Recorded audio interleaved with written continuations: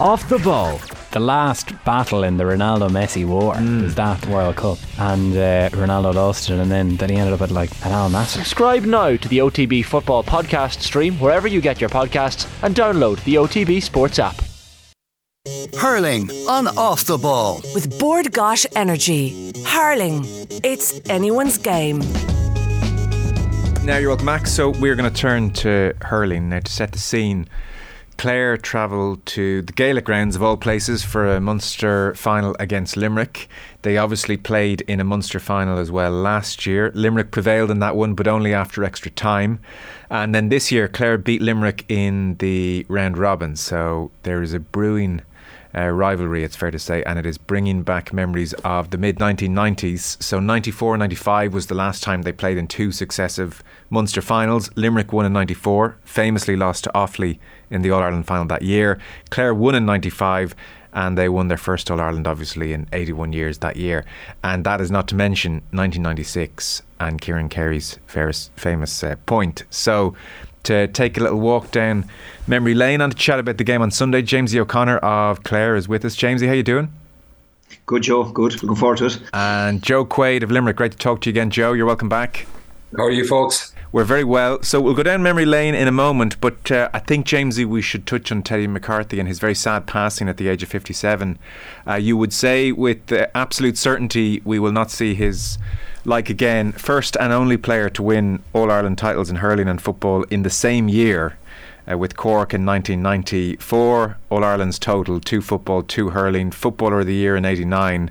Condolences obviously to all concerned. Some of the photos of him leaping into the air, twice the height of anyone else around him, doing the rounds over the last 24 hours. He was some bit of stuff on a hurling and football pitch. He was, yeah. And I suppose I played minor for Clare in 89 and 90. Joe, I suppose, probably similar age to myself. So, at that age, obviously he was, you're obviously well aware of what's going on, and he was to win obviously the 2 All-Irelands in 2 weeks was an achievement that we're never likely to see repeated, Joe. So yeah, I suppose look at a sad day. I played my championship debut in 93, and I was actually looking back at the video, that's the second half of the game, to see if he actually played. So I don't think he did. But what a player, what an athlete, and I suppose at 57, just our condolences to his family. It's sad that such a young man has passed away, and we're unlikely to see his like again. It sure is desperately sad, and you can imagine the family must be going through an awful time at the moment. Joe, his name, I suppose, will now forever be iconic in GAA. He will always be the only man to win All-Irelands within 14 days of each other. Yeah, I think I did similar to Jamesy there for the 94 match.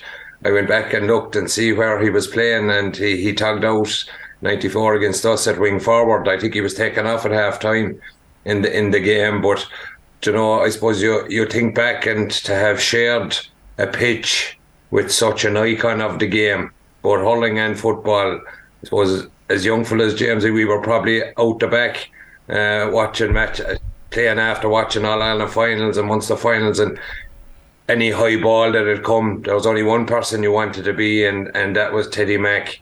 He was just a phenomenon. I think 5'9", that was able to leap probably to 10'9". He was just a phenomenal player, and to do what he did in the space of 2 weeks was unbelievable. I was actually down in college in Cork in 1990 for the 2 All-Irelands, and he was the main man, because to achieve that is just phenomenal, and condolences to his family, his friends, his teammates. I would never have probably spoken to Teddy, but it was like a death in the family, which it was. It's a death in the GA family, and I think everybody feels it, no matter what county you're from. If you see one of your icons, your idols passing away at such a young age. And you mentioned there, Joe, no better man to field the ball in the air at 5'9". So the photographs, because he's a bit before my time, the photographs I'm seeing where he does look to be extraordinarily high in the air, that was a hallmark of his play. That was something you didn't need photos to notice. He was doing that routinely. No, you'd see him marking, like Cork had some big lads. Kevin Hennessy, Tomas Mull would have been a tall, big man, but this guy, how he got up in the air, I think he was probably one of the the first GA stars to be known for hang time. They'd be on about Cristiano Ronaldo's hang time. The boys that are on about that, Joe, never saw Teddy Mack playing. Okay. Well, again, condolences to all. Terribly sad news, and 57 is far too young to go. We will talk Limerick, Clare, at the weekend in due course, but let's go back to that period, 94, 95, 96, the last time this rivalry was really bubbling away in Munster finals in particular. So 1994, that was your debut season, Joe. Jamesy, you said you made your debut in 93, so this was on in Thurles. Limerick's first Munster title in 13 years. Mike Gilligan got 7 from play. Clare got 2 late goals, Jamesy, which puts a real sheen on the scoreboard. 25 points to 210 with 2 late goals from Clare. Ger Loughnane said of the game, they hammered the living daylights out of us that day. Yeah, it's a video nasty, Joe. Listen, we actually beat Limerick in 93. It was my championship debut in the Park in Ennis, and Adam Neville cried off injured just before the game, and Sparrow came in as a late sub and hit 1-5 from playing, was man of the match. And I think that day, breaking from the parade, Mike Rail was playing centre forward for Limerick, minding his own business, and I think Dalo met him with the shoulder before, this is just breaking from the parade, and put him on the flat of his ass, which was kind of, I suppose, a declaration of our mentality on the day. You know, we had a terrible championship record. Limerick, I think, had won the league that year, were certainly red hot favourites, probably had eyes and designs on win the Munster Championship, but we ambushed them in Ennis and had a great win there. Subsequently beat Cork and then got annihilated by Tip in the Munster final. So 94 we beat Tip along the way, got back, but Limerick were waiting for us, and obviously they had a bit of fire from the previous year. Look, they were a really good side, and we just didn't perform at all. We were probably maybe 4 or 5 points down at half time, but somebody in the dressing room, I think, said that we're not beaten yet, and I think we were beaten there and then, because we just needed someone to be positive, that, you know, and be upbeat, because we hadn't hurled. But it was, I suppose, the opposite was the case, and they made a couple of changes, and they put Shawnee McMahon out from centre back on the wing, out on Mike Galligan, and Shawnee, the one thing Shawnee doesn't have is pace, and they brought in, I think, Francis Corey, who was a cornerback by nature. He was captain of the Clare Miners in 89 at centre back, and I remember going out on the pitch and seeing Francis be playing out of position, Shawnee out of position, and saying this doesn't look right, and it didn't end well. And as the 2 late goals put a gloss on it, but Limerick just hammered us. And that was one of the low points certainly of my career, and from my perspective, probably worse than the mauling we got from Tip in 93, because expectations were higher. We'd beaten Tip and we had high hopes going down, but Limerick just murdered us. And one other thing, Jamesy, Ger Loughnane, as well as saying they hammered the living daylights out of Clare, he said physically they overpowered us. We couldn't cope fitness wise. They just played on a different pace to us. I remember looking out early on and they were getting to every ball a yard ahead of our fellas, and I was thinking, we're really in trouble here. That was the message for Clare hurling. We weren't physically ready. And that really jumped out to me, because I would think of your teams, obviously, and the runs up the hill and this kind of manic fitness. So I'm wondering, was that Munster final in 94 at the hands of Limerick, was that like this eureka moment where Ger Loughnane said, right, I'm taking these boys to the torture chamber over the winter? Yeah, there was probably an element to that in it. It was my last year in college, and no, we wouldn't have anything like the physical training done that year that we subsequently did, obviously, under Mike Mack. The following year, but Len Gaynor was manager, and Len did a huge amount in terms of, I suppose, look at restoring our pride and turning the thing around. And we had good young players coming through. I mean, I came into the team in 93 along with Brian Lohan. Shawnee came in 94, and Ger, was in as a selector and I suppose look at coach that year. And I think Len just realised how good a coach Loughnane was, and pretty much turned most of the hurling training over to him. But we didn't perform on the day, and we probably weren't good enough. And I think coming, 95. Frank Lohan came into the team, Baker came into the team, Stephen Mack, Eamon Taff was on the panel. And all the players that were coming in were probably maybe better than the players that they were maybe replacing, and that was a process that took place, I suppose, over 2 or 3 years. So we lost 2 Munster finals as well, Joe, 93 and 94. So 95, obviously we were in great shape physically, but we probably had a better team. We were more experienced, and we had the unthinkable prospect that we couldn't lose 3 Munster finals in a row, and that certainly gave us an edge heading into that game against Limerick. And I'd say Joe probably admitted as well that maybe Limerick haven't been so comfortably ahead of us in 94, maybe weren't expecting the challenge that they met in 95. And, we got the better of that day the way they had on us the previous year. Joe, give us a word on 94 first of all. Your debut season, you'll end up with an All-Star. I know the Offaly game doesn't go to plan, but to win Munster title in your debut season, that's a beautiful day. What are your memories of it? Yeah, it was phenomenal. I suppose the match against Cork was the real one. You're going in facing your old adversaries in Cork. We hadn't beaten them in 14 years, walking behind the band, pissing rain down. The last thing that a goalie wants on his debut is a wet ball. Walking behind the band for the first time at senior level, and you're wondering, what in the name of God am I doing here? Then probably 15 minutes into the match, you've 2 goals conceded, and my late father, the Lord have mercy on him, a man standing up behind him, taking off his cap and saying, Jesus Christ, bring Tommy Quaid back. So anything after that, lads, was a huge bonus. So to beat Cork, it was the first time we'd beat him in 14 years. It was phenomenal. We kind of stumbled over the line against Waterford in the semi-final, and the day of the Munster final against Clare, look, Clare and Limerick matches, as James he'll know, you don't need any motivation for them. I think we often played challenge matches in the Gaelic grounds, openings of fields and things like that, and especially James, he probably wouldn't have seen about playing in goals. There was as much action going on above in the terrace between the fans as there was out in the field. You could see rows breaking out everywhere. But I definitely, then 95, I remember sitting at home in the kitchen the Saturday night, and I think it was Clare FM or whatever the local radio station in Clare was at that time.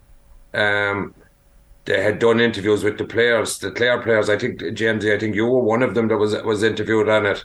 And I listened to it, and there was just something different about the way the Clare boys were talking. And I remember Mike Galligan rang, and he said, I think we're okay for tomorrow, sure. And referenced the year before, sure, we beat him handy last year. And I said to him, I said, there's just something not sitting right with me. I think these boys are ready to come and put up a performance against us. And I suppose, Jamesy, to be fair, we hammered you in 94, and what I would consider you gave us a fair trimming in 95. And a lot of it, I would definitely say, was down to complacency from us, one thing, and then just, I think, your preparation. I think George probably spotted, as you say, we were a bit ahead of you. We had Dave Mahidi in with us, had a super fit in 94. But in 95, you brought the training and the fitness to a completely different level. But I think it's remiss of people to say that Clare went on a run then from 94 up to 97 just because of their fitness. They're super teams down through the years. I think minor final, James, you beat us down in 99 or 89 down in Páirc Uí Chaoimh. You know, yourself, Fitzy would have been playing in that. So I suppose out of the two squads, we were probably nearly the farm team of the 90s. When you look at it, Clare Munster final 93, we were there, and Clare 94, 95, 96 again. We were probably, both teams were at the top of the pecking order, but obviously it was knockout that time, so Clare were beaten, they were out.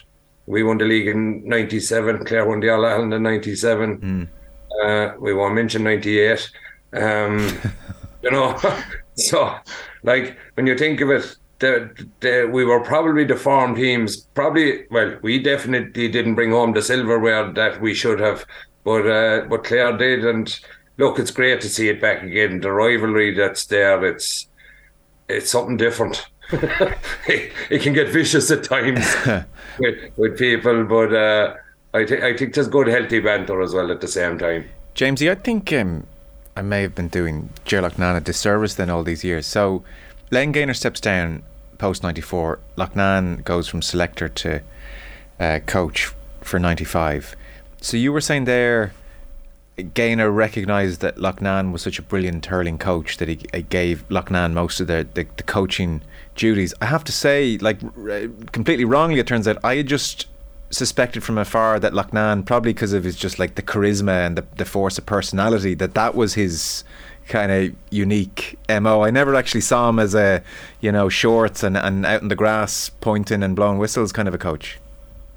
Oh yeah, no, well, yeah, he was an unbelievable hurling coach, Joe. So he would come in as a selector with Bishop Willie Walsh actually in '94, and Bishop Willie had taught in Flanagan, and would have coached us. I think we won a Dean Ryan. Dale would have won All Ireland colleges with him. And Willie was a great character, and he's a great character, still alive today. But Len would have done most of the hurling coaching in '93. And would have started, that role in '94. But again, as I said, look, Ger was so good. He I think gradually just left more of it to Ger. But Ger came in, I think, and it's some deal done with the county chairman. I think that he would take over as manager once Len left. So I mean, that was the political manoeuvring that had to go on behind the scenes, because Loughnane was manager of the 21 team, Joe, in '92, and we lost famously. We won the Munster Minor in '89, beat Limerick and Joe. Beat them in the 21 championship that year along the way as well. But we lost the famous 1-3 final to Waterford, I think by 2 points.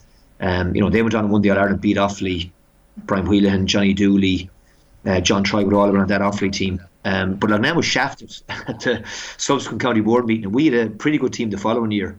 And but he was gone as manager because it was a scandalous decision, and really pissed off, I'd say, the players. I mean, I was certainly furious that happened. So I suppose he had his homework done, and the political manoeuvrings that had to take place to get the senior job.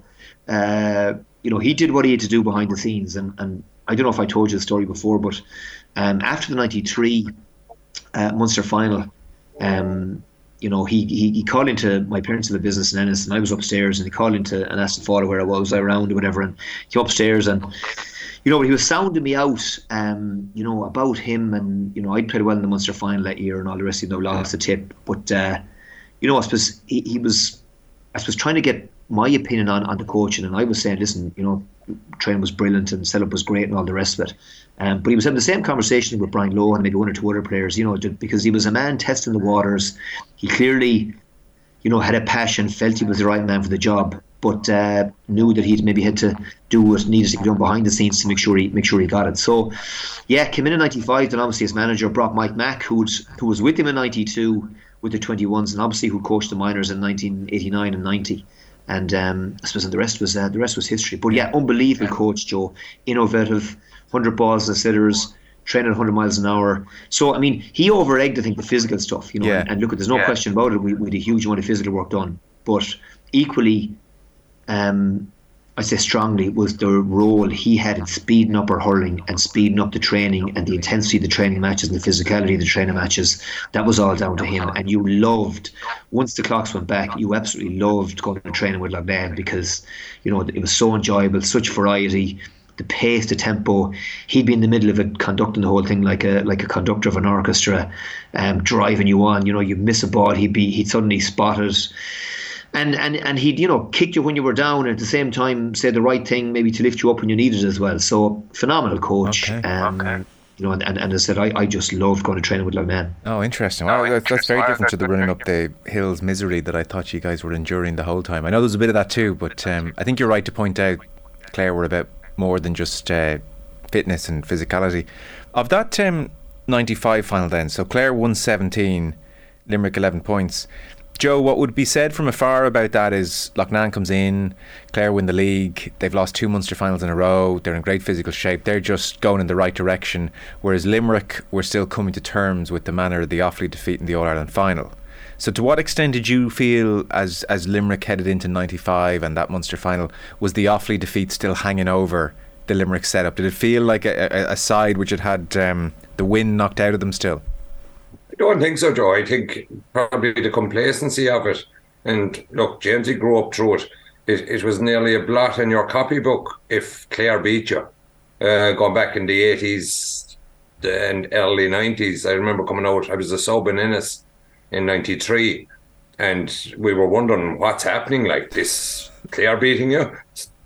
it's not right. So, like, we probably had our eye on the ball way ahead of the Munster final to get back and right the wrongs of 94. Right. But to be fair to Clare, they give us some kick up the arse. Do you know what I mean? Jamesy, did you know that Limerick held Clare in such high esteem all those years? Oh yeah, I mean, just I think Joe. It's and I don't know if Joe remembers this. Somebody left. I think the Féile was on in Limerick that year, maybe in '95. Yeah. I'm not sure, but there was some kind of a Féile program left in our dressing room. Maybe it might have been a week before the Munster final, right? And I think it was Clarkey, right? Dave Clark had been interviewed, and one of the questions was favourite opponents, Clare, because we always beat them. I remember shaking my head. And I mean, I backed Dave Clark against Limerick CBS. I backed him at minor, at 20, 21, obviously, at senior level. I mean, look, a great character, great player for Limerick, and a player that was probably discarded by Limerick, you know, when he still, I felt, had a lot to offer. But that was Clarkey, and let's just say that was left in our dressing room probably for a reason. And I remember that certainly gave me fuel for the game. So yeah, Joe, we'd have always looked on Limerick as maybe looking down on us to an extent. So let's just say we had plenty of fuel heading into that Munster final. But to an extent, it wouldn't have mattered who it was. Yeah. Because for us, the prospect of losing 3 in a row was inconceivable. And whatever else, I remember going out at half time, Lognan saying no surrender. Whatever else, we weren't going to surrender and throw in the towel, and we'd go down with our boots on. And look, at obviously, you know, we gave a great performance in the second half. Yeah, you scored 6 points, I should mention as well. Joe, what a lot of people will remember the 95 Munster hurling final for is Davy Fitzgerald taking a penalty, which was very unusual. He says he'd never taken a penalty before. I think, was it Shawnee McMahon, James, he did his collarbone that year against Cork? Yeah, Shawnee. Yeah, we were steep to get over Cork, to be honest, for in the semi-final. Like, you know, that was a game where Shawnee broke his collarbone. But that championship was straight knockout, and that game went down to the wire. You know, obviously we had 3 subs on, I think, at the time. Shawnee broke his collarbone, was sent up corner forward rather than coming off because we didn't have a sub to bring on. He obviously helped force the line ball towards the end of the match that Fergie Toohey took, who'd probably never taken a line ball in his life, and Baker, who had no business but in the edge of the square, got on the end of it and put it into the net. But even at the end, Frank Lohan made an unbelievable block, I think, on Kevin Murray to deny Cork a goal that would have put us out. And I sometimes, Joe, dread to think what might have happened if we'd lost that game, given the way we trained. We'd have been gone, back to the drawing board again. So we were probably lucky to get over Cork that day, but at the same time then, in a great place coming into the Munster final, under the radar, you know, probably Limerick raging hot favourites because they probably came through, you know, Tip and Waterford on the other side of the draw. And we were very much in the long grass waiting. Fair enough, yeah. But Shawnee, I mean, look, Shawnee didn't even tell you. Like, he went down, I think there might have been 3 or 4 weeks to the Munster final. He went down to Dr. Con Murphy in Cork on the Friday night before the game to do a inverted commas fitness test, which consisted, I think, of Dr. Con asked him to do about 5 press-ups, of which Shawnee said he did about 3, right? And then Dr. Con hit him a couple of half shoulders and declared him fit, right? So that was the extent of the fitness test. But yeah, Shawnee took the field, and I think, I don't know, one of the Limerick players, I think maybe he might have rattled him with a fair shoulder early on, and Daly and Baker were in, but look at he was up to it and made a great recovery and obviously played well on the day. So that was probably a question mark and a doubt coming into the game because he was obviously such a key player for us. Joe, what were your thoughts when the penalty was given and Davy Fitz starts trotting up from the other end of the field? Well, I think that day I would have played against Fitzy. I don't believe that was the first penalty he hit. Right. I can guarantee you that anyway. But Fitzy placed the ball with not right in the middle of the 21. He placed it a bit to his right, to my left, so he'd get an angle so that he'd be able to hit it across me. And anyone that'd be good at taking penalties, don't put it at the side. The goalkeeper has the hurley already. You got to make it go across, make him move the hurley across. And I think I can't remember who was reffing that, Jenzy, but I was roaring at the ref to get him to put it in the middle, and I kept roaring, but he didn't. And subsequently, I think, was it the league the following year or something, he got a penalty in Limerick in the league match, and he came up to take it, and he tried the same again. Only this time I walked out, picked up the ball, put it down in the middle, and said, "If you're good enough, score it from there." He put that one over the bar. Unfortunately, hindsight is a great thing. I should have probably done that. And in '95 as well. And had many forwards tried that trick, Joe? Was that a done thing, Joe, of putting the ball a little bit off centre to get a better angle, or was there a degree of, geez, a goalkeeper knows how to take a penalty here and knows what you wouldn't like? Davey was the first one I ever saw doing it. Right. So there was, I knew what he was at the very minute. I knew where he was at. I knew where it was probably going, but you still couldn't get there quick enough, and he met it on the meat. Now, the one thing I was disappointed was with all the jumping and things, he went on the way back. I'm surprised he didn't land in his arse 3 or 4 times on the way back by fellas meeting him. He must have gone the long way around Hoolan anyway, or else he couldn't catch him. 96 is obviously very famous, if we're calling it a kind of trilogy. So it's a red hot day, 23 degrees. Clare are 3 points up, and then Limerick score in the 67th, 70th, 71st minute, and then again in the 71st minute. And the fourth is obviously the most famous score maybe of I don't know, Munster hurling that decade perhaps. But let's have a listen. This is Ger Canning on commentary. Is there much time left? Here comes Carey. Carey leading the charge of the Light Brigade. 45 metres out. He's a chance to score. He's put it high. He's put it over. Are the All-Ireland champions out? Are Limerick to advance to the Munster final? The fans, the subs are ready to come in. Doesn't go next to near them. Target, but it doesn't matter. It's all over. Limerick have won. But what a match. What a finish. Yeah, there we go. Amazing. See it, you played that, Joe. Thanks. Yeah, we played that one. What a moment, Joe. I didn't hear that, Joe. Could you play it again? That is nuts. So 67th minute, 70th minute, and then 2 in the 71st minute, Joe, and then for Carey to do that, and instantly that commentary, you just have the memory of Carey running and his neck sticking out, every sinew strained, and it's kind of magic. Yeah, with 15 minutes go to that match, I was leaning up against the post. Clare were totally in control. I remember looking up to the stand. I actually ended up getting sunstroke the same day. But I was talking, my uncle was doing steward behind the goals, and I said to him, "'Tis time to be booking the holidays, I think." And next minute, Barry Foley just started smacking balls over. And then it all became very real. And next minute, Carey plucked the ball out of the air and took off running, and I was in direct line with him, and he was weaving. He looked like he was going to fall over 3 or 4 times. Yeah, I suppose no one from Clare could really put in a challenge because it was probably going to be a foul. And next we saw him going over to his weak side, and I'd say every Limerick player went, "Oh God, no, don't," because Carey, as good in all the hurlers as he was, his weak side, probably 7 out of 10 he'd meet him on the meet. But next one, you can even see by the strike, it kind of looped over the bar. But the magnitude of what he did, Joe, was myself and Kieran would normally be the last 2 into the dressing room, and we walked in and we sat down, and the players of today will probably cringe at it.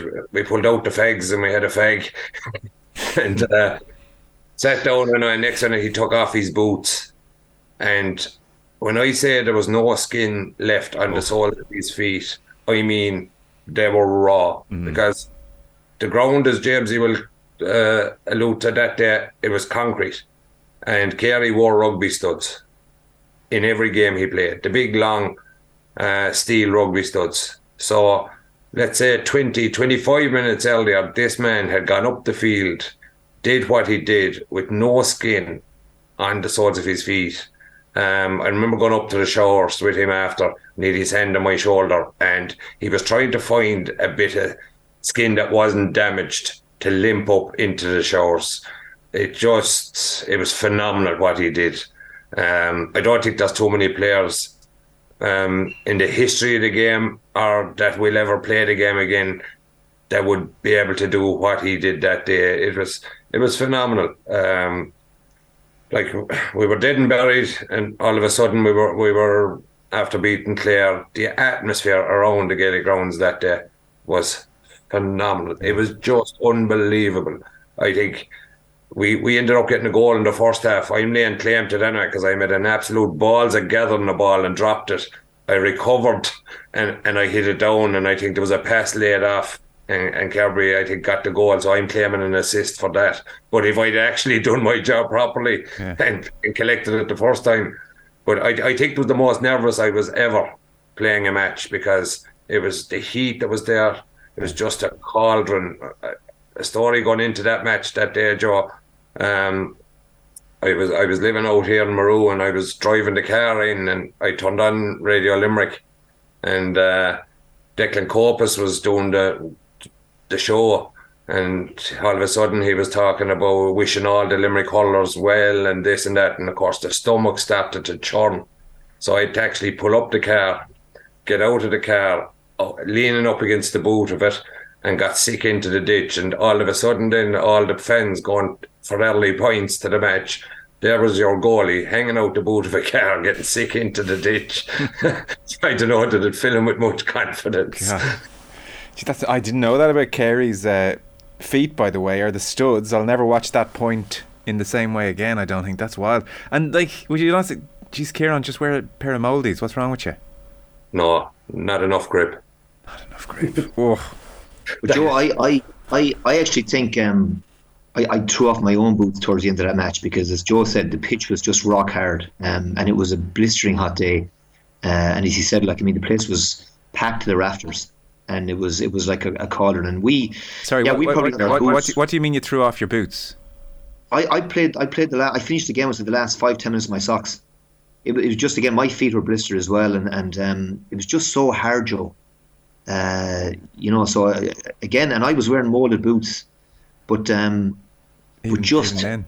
I presume whoever was marking on you stood in your feet. No. Now listen, Carey. I actually started wing forward and went in centre forward on Carey, and I suppose then maybe with 10 minutes to go, they moved to midfield, and Mike Hoolan came back in centre back, and the worst thing about Carey's last score was after it went over, I looked at, there was Hoolan coming, I'd say 10 yards to meet me with a shoulder, and like, you just braced yourself for the impact, and him letting you know what it meant to them, But look, it was a game we probably blew in one sense, because, as Joe said, like, we were on top in the second half, and we had our chances to put Limerick away, and we didn't take them, and we paid the price for it. We left them in there, and look at Carey came good with that phenomenal score at the end. Yeah, God, amazing. There is a line from Anthony Daly's book, Jamesy, that you can explain to me here. So he describes this game as the most memorable match he's ever played in, by the way. And I'm sure that's because like the disappointment as well, but it sounds like it was an epic. So in his book he wrote, before we left the dressing room that day, Loughnane held up a Clare jersey, and he spoke about how Tom Ryan, Limerick manager, had disrespected it. The hairs were standing up in the back of my neck like spikes. The atmosphere was like nothing I'd experienced before. The heat was ridiculous. The pitch was a cauldron. How had Tom Ryan disrespected the Clare jersey, Jamesy? Can't remember. Okay. Don't know, Joe. But he bloody did. Yeah, look at there may have been something. Did he set fire to her in the Limerick dressing room or something? I don't know. I mean, there was Tom would probably have set fire to one of us before he'd have set fire to there was some line about how maybe he'd said that Timbergy the year before or something like that. Some comment about the previous year. I think Tom Ryan had referenced that maybe we were overly physical in maybe 95. Okay. And the one thing you couldn't accuse either side, Joe, of that area was being overly physical, because both teams who could play in the edge. And as memorable as those games were, I mean, some of the league games and the challenge matches were more memorable. I mean, the league game, Joe, in 95, it was played early 95 at the Gaelic grounds. I mean, was probably unforgettable, Joe. I mean, there was belting that day, red cards. Was that that Jim Mack took on the two Nashes? Yeah, well, Jim would always reckon that Mike started it. I think a ball came across the square, and I think Mike, this would be Barry's father, Joe, left the hurley back, I think, and opened Jim McInerney, who'd be David's father. So next thing, Mike Nash was in a heap on the ground, and Declan came in, and sure McDonough wouldn't have been far away, and all hell broke loose. And I think there was a couple of cards, red cards and so on. But after that, Joe, I mean, like, we met in challenge matches, and there was an edge, and it was never too far from igniting. And I remember '97. I think I was coming back from a hamstring injury, and we played you in the Gaelic grounds again, Joe. I'd say not long before the championship, and I think Pat O'Connor was reffing it. And I think he actually told Longnan to take Fergal Haggerty off before he had to send him off, and there was awful belting in it. And I remember Longnan saying to me beforehand that he'd give me, maybe 15, 20 minutes. And I remember him looking back at me and saying, we might leave it. And I said, no problem, Ger. Because it was a lot safer sitting in the dugout than out on the pitch. Well, there was just great rivalry, Joe. I mean, it was just familiarity breeds contempt. Well, I was going to ask you if you were here for this, because I was reading, so that Kieran Carey point, that's not the end of that Limerick-Clare rivalry for that year. So Limerick go on, obviously they beat Antrim in a semi-final, and I'm reading here from a piece in the Irish Independent a couple of years ago, and so the sense was that Antrim wasn't best preparation for an All-Ireland final. So Damien Quigley takes up the story here. Limerick arrived for a behind closed doors challenge match in the build-up, and suddenly they realise it's Clare. So Quigley says, we didn't know we were playing Clare until that night. We were just told to get into our cars. We played Antrim in the semi-final, no disrespect to them, but we didn't have a meaningful match after Munster. I thought after it was an act of madness to play the match against Clare. I got a fierce dirty belt with 5 minutes to go. I thought I mightn't make the final. They dished it out that night. Now, we wouldn't have been holding back either, but they thought enough of us to bother their arses to play the game. So were you there that night? I think that was in Cracklow, was it? No, Joe, it was in Cusack Park in Ennis, right? And we got this call that we were playing Limerick in a challenge match, and I couldn't believe that we were facilitating or helping Limerick in any way, shape or form. So it was played in Ennis, but what I remember about it, Joe, was the 6 Limerick backs sharpening their knives on us, and our backs doing exactly the same at the other end of the field. It was literally belting at both ends, where both sets of forwards got, I'd say, cleaved. So that's what I remember about it. But I couldn't believe how we were, as I said, we were out, Joe, probably for, I suppose, out of the championship maybe for 6-7 weeks at this stage. Yeah. Obviously playing club hurling, but we were called in, I think, on a Saturday. I think it was a Saturday. Maybe a Friday evening to play Limerick, and it was on in Cusack Park, and there was awful belting at both ends of the pitch. Right, God, that is amazing. So there wouldn't have been a degree, Jamesy, of the Munster fraternity will help these lads, Are you joking me, Joe? I don't know. It's easily known you didn't grow up then, Joe. Fair enough. And is that right, Joe, that you didn't know you were playing Clare until you arrived? Surely. I can't remember the match, actually. I can remember going to training and being told, right, lads, we're not training here, get into your cars, we're going somewhere. I thought it was crap.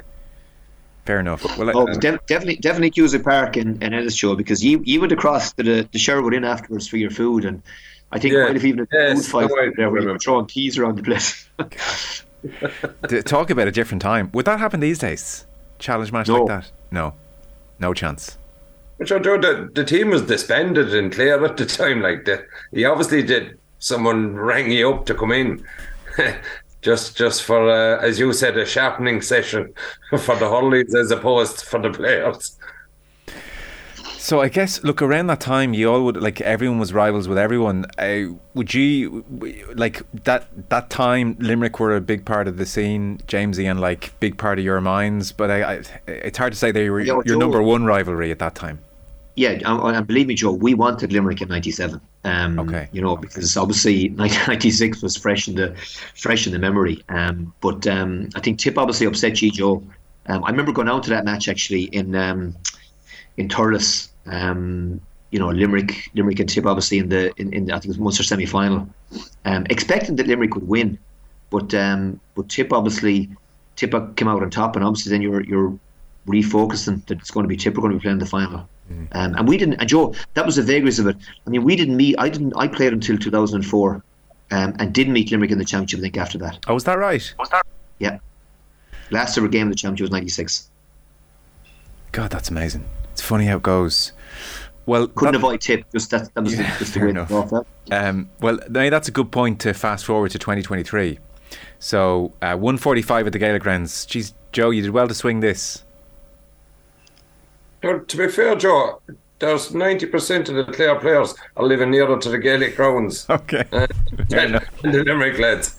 Look, to be fair, and there's one thing I actually hope, as much and all as the rivalries and everything are done, I hope Limerick win, and if they do, I hope people don't turn on Brian Lohan and the Clare County Board for having the match in Limerick's backyard. It's not a case that they're travelling to Antrim or travelling anywhere. Like, I think Clare will regard this as much of a home match as Limerick, especially with the tickets supposedly being split 50-50. It'll give Clare a huge impetus to go down and beat them twice in their backyard if I was a Clare player. And it'll give the Limerick ones going, they're not coming down to beat us in our home patch again. But logistically, in the current climate, with, like, whether it's in Thurles, you've all the supporters going the one way. If it's in Cork, you've all the supporters going the one way.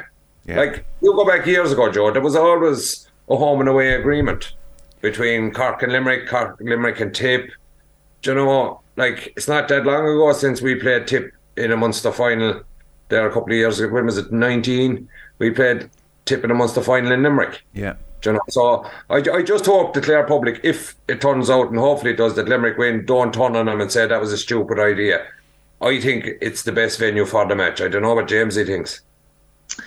Yeah, I mean, Clare's preferred venue was Thurles, Joe, but clearly you were afraid to take us on down there. So no, it's like, if you ask someone living in 6 Mile Bridge, Cratloe, Clonlara, Broadford, if they're going to town, you know, it's not Ennis they're referring to, Joe, it's Limerick. Right. And like, it's for me here, it's half an hour in the road. Obviously there'll be, you know, a bit longer on Sunday with the traffic, but there's motorway all the way. It's I think it's the right call.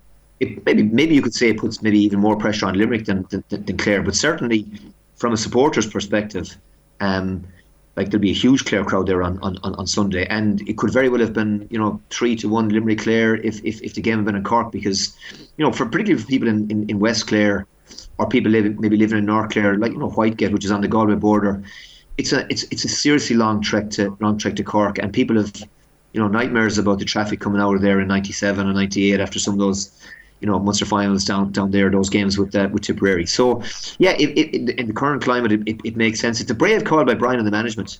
I mean, clearly, look, they'd have preferred if it was Thurles, but in the circumstances, I think it's a good call. And like Joe, it was absolutely rocking there, you know, 2 weeks ago for the Cork Limerick game. I mean, it was a brilliant atmosphere in there, 40,000 people. It was just electric, and it'll be more so on Sunday. And it was a cracking atmosphere as well for the Clare Limerick match under lights a few weeks back, Joe. It was great stuff, and obviously, you know, given how good these games have been, and I mean, last year's Munster final, I think, was the best game hurling I've ever seen played. It just said absolutely everything. I mean, the finish, Kelly putting the line ball over the bar to bring it to extra time.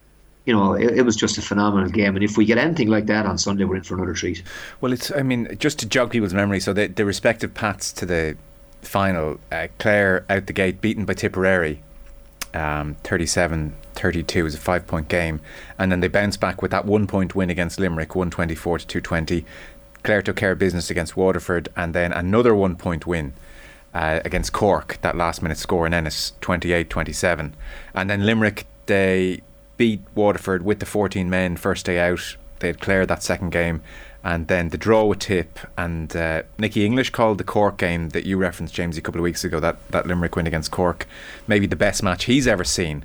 So I mean, that brings it home, Joe. If Jamesy is calling last year's final as good a game, if not the best game he's ever seen, and Nicky English thinks the Limerick Cork game just a couple of weeks ago could be the best game he's ever seen, like, it all says that what we're getting at the moment, Joe, in Munster hurling, like, as much as your generation and previous generations were phenomenal in their time, but what we're seeing now is kind of as good as the sport gets, really. Like, every game seems to be razor thin, competitive, kind of an epic.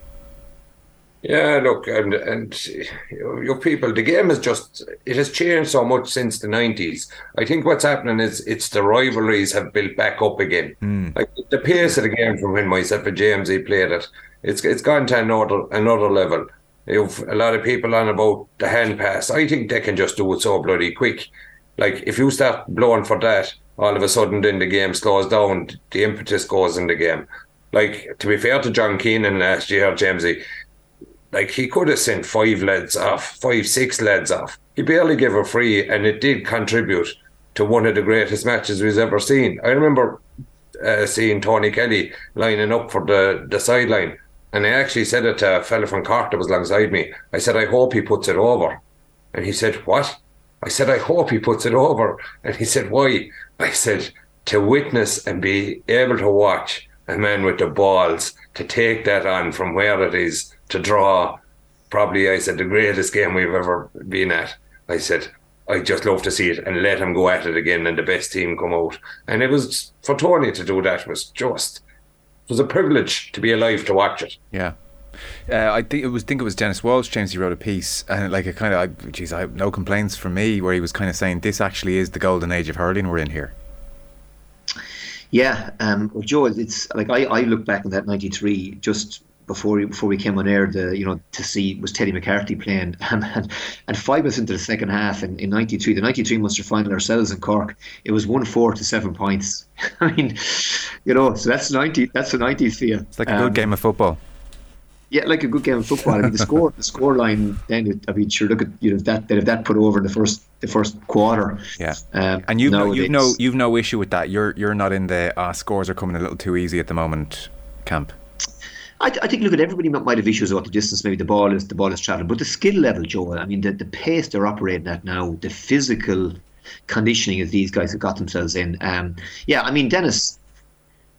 I think Dennis nailed it. I read the article as well, and you only have to look at the games in the Munster Championship, and again, the Kilkenny guys and Galway as listen to this are probably choking on their own vomit in terms of they're sick of listening to this Munster, all this talk of Munster hurling, and it could very well be Kilkenny and Galway in the All Ireland final down the line. But the Munster Championship has been special this year, given how competitive it's been, and given how fine and how narrow, as you said earlier, the margins have been. But it's been, I think it's in a great place at the moment. It's just the skill level that they're operating at now. They're so well prepared, so well conditioned, and the game is as quick as it's ever been. And as I said, like it's not easy to referee it, but I think in the Munster Championship matches so far, it's that fine line between letting it go and at the same time not letting it descend into anarchy. Yeah. And that's not easy for referees to do. And I think for the most part, they've done a relatively good job at letting the game flow, and at the same time, obviously, blowing the frees that are there. And so, Joe, for Sunday, Clare in a really good place, and then there's a definite sense after the Cork game that Limerick are starting to find a bit of their mojo again, so it's all set up. Do you have a strong feeling as to how it's going to go on Sunday, Joe, or what do you think the winning and losing will be? I mean, I think everybody's anticipating a close game for starters. It's a given. Yeah, sure. Look, to be fair, I don't think they'll need a ball for the first probably minute and a half. The ball will be irrelevant in the game for that length of time. There'll be just hits going in everywhere. But there was definitely green shoots of Limerick getting back to where they were. Like, I'm sick of people saying, oh Jesus, Limerick are very poor this year. So that means Clare are just slightly less poor than Limerick because they only beat us a point. Tip are as poor as us, and Waterford are extremely poor, and Cork are poorer than us. I suppose people mean Limerick poor by their standards, which is a crazy high standard. Look, the bullshit that came out that no team, and I've had it on podcasts and stuff, no team will get in within 10 points of Limerick this year. That was absolutely crazy stuff. Do you know? That was probably came out after the league final into the championship. That was the vibe around then. And came out from fellas, Joe, that have enough bloody sense, that have played the game to know league and championship. It's like playing junior B hurling and going back up to inter-counties. So you weren't buying it. You didn't feel Limerick were that far ahead of the pack at all. No, they were always. You think of it, last year Galway probably should have beaten us in the All Ireland semi-final. Kilkenny, while we won it, what was it, a point in the finish? Do you know, Clare drew with us in the Munster final. Yeah. Like, they're not that far ahead, but what they have done is they're a team that don't do panic. They seem to be able to eke out wins like all good champions do, they eke out wins when not playing at their peak. And there's no way that any team are going to allow them set up to do what they want. If you allow them to do what they want, they will destroy you. They're that good.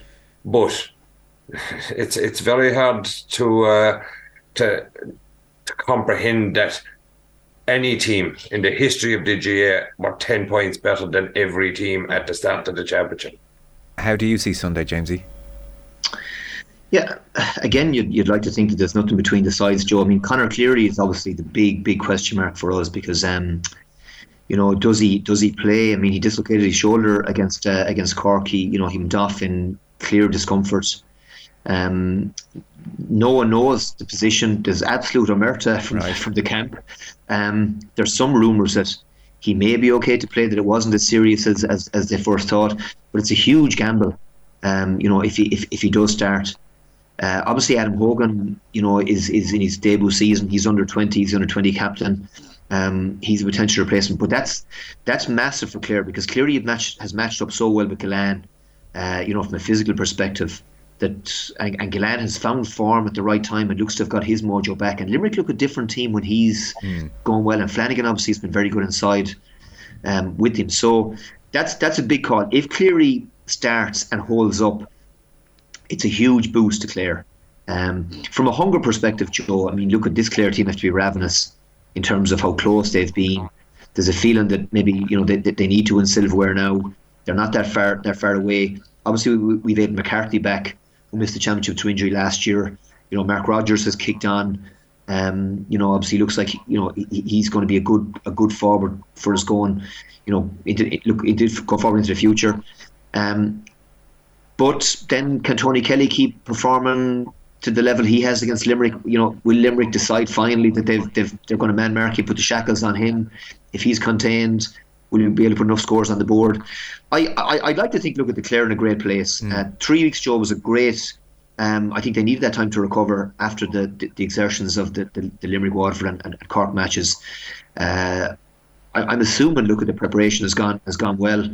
But Joe, you're playing Limerick in their backyard. There's nothing between the two teams, and Clare have to play very, very well to win.